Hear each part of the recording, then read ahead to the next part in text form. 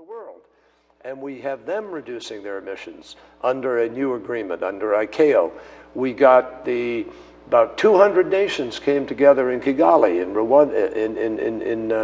Rwanda, and there we managed to phase out refrigerants, which are 1,000 times more potent than carbon dioxide, and which could, in and of itself, save the planet a 0.5 degree centigrade of warming. So, I mean, and I'm just starting to describe the things. I mean, in Afghanistan, we held a government together that was threatened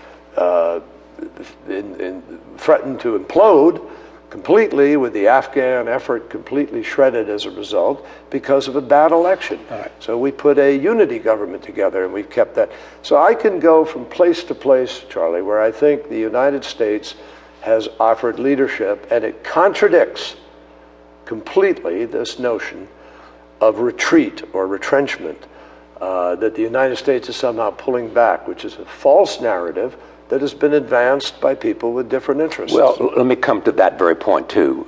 Do you believe that because of the events of the last several years, that there is a new world order emerging? Clearly, there are strains because of this transformation that I've talked about. Now, for many, many years, the United States and Americans have been able to, at times, win even when we made bad decisions, because we were really the only power standing for a long period of time. After World War II, as the order emerged, and as we had Bretton Woods, and as we created the UN, all these things emerged, which is the order as we have referred to it, and NATO and so forth. The United States has been critical to the development of all of these structures, but increasingly other countries are more powerful inherently. And want to participate. And they want to participate, and they don't want to simply sit there and take orders from us or simply be passive about the choices that we are making in the context of those institutions. So, China, 1.3 billion people, second largest economy in the world, which will be automatically the largest economy in the world at some point in time, wants to play differently. They want to be more determinative of their future and protect their interests. Likewise, other countries, Russia.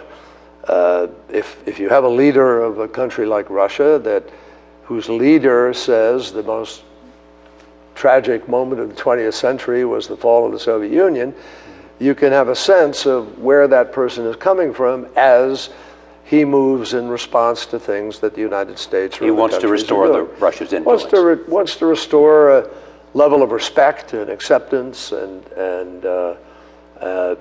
perhaps even more than that with respect to do we give Russia's... him that? We want to respect you, and we want to give you a level of acceptance. After all, you have the world's largest collection of nuclear weapons.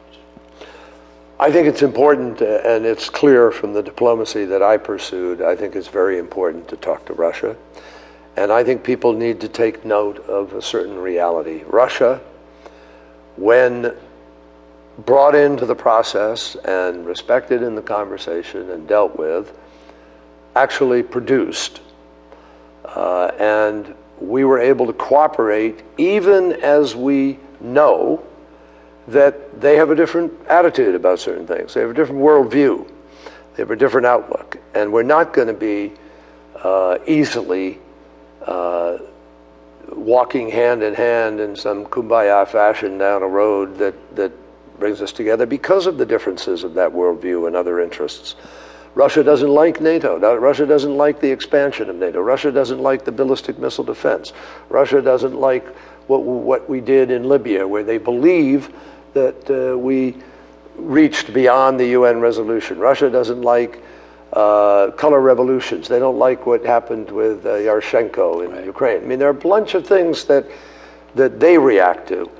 And so we're going to have to work through those kinds of things in a relationship. But look, when we had to get chemical weapons out of Syria, Russia was the cooperating party that helped to make that happen. And without them, it probably wouldn't have happened. But as soon as you say that, I mean, you have been in what has been unsuccessful effort to get them to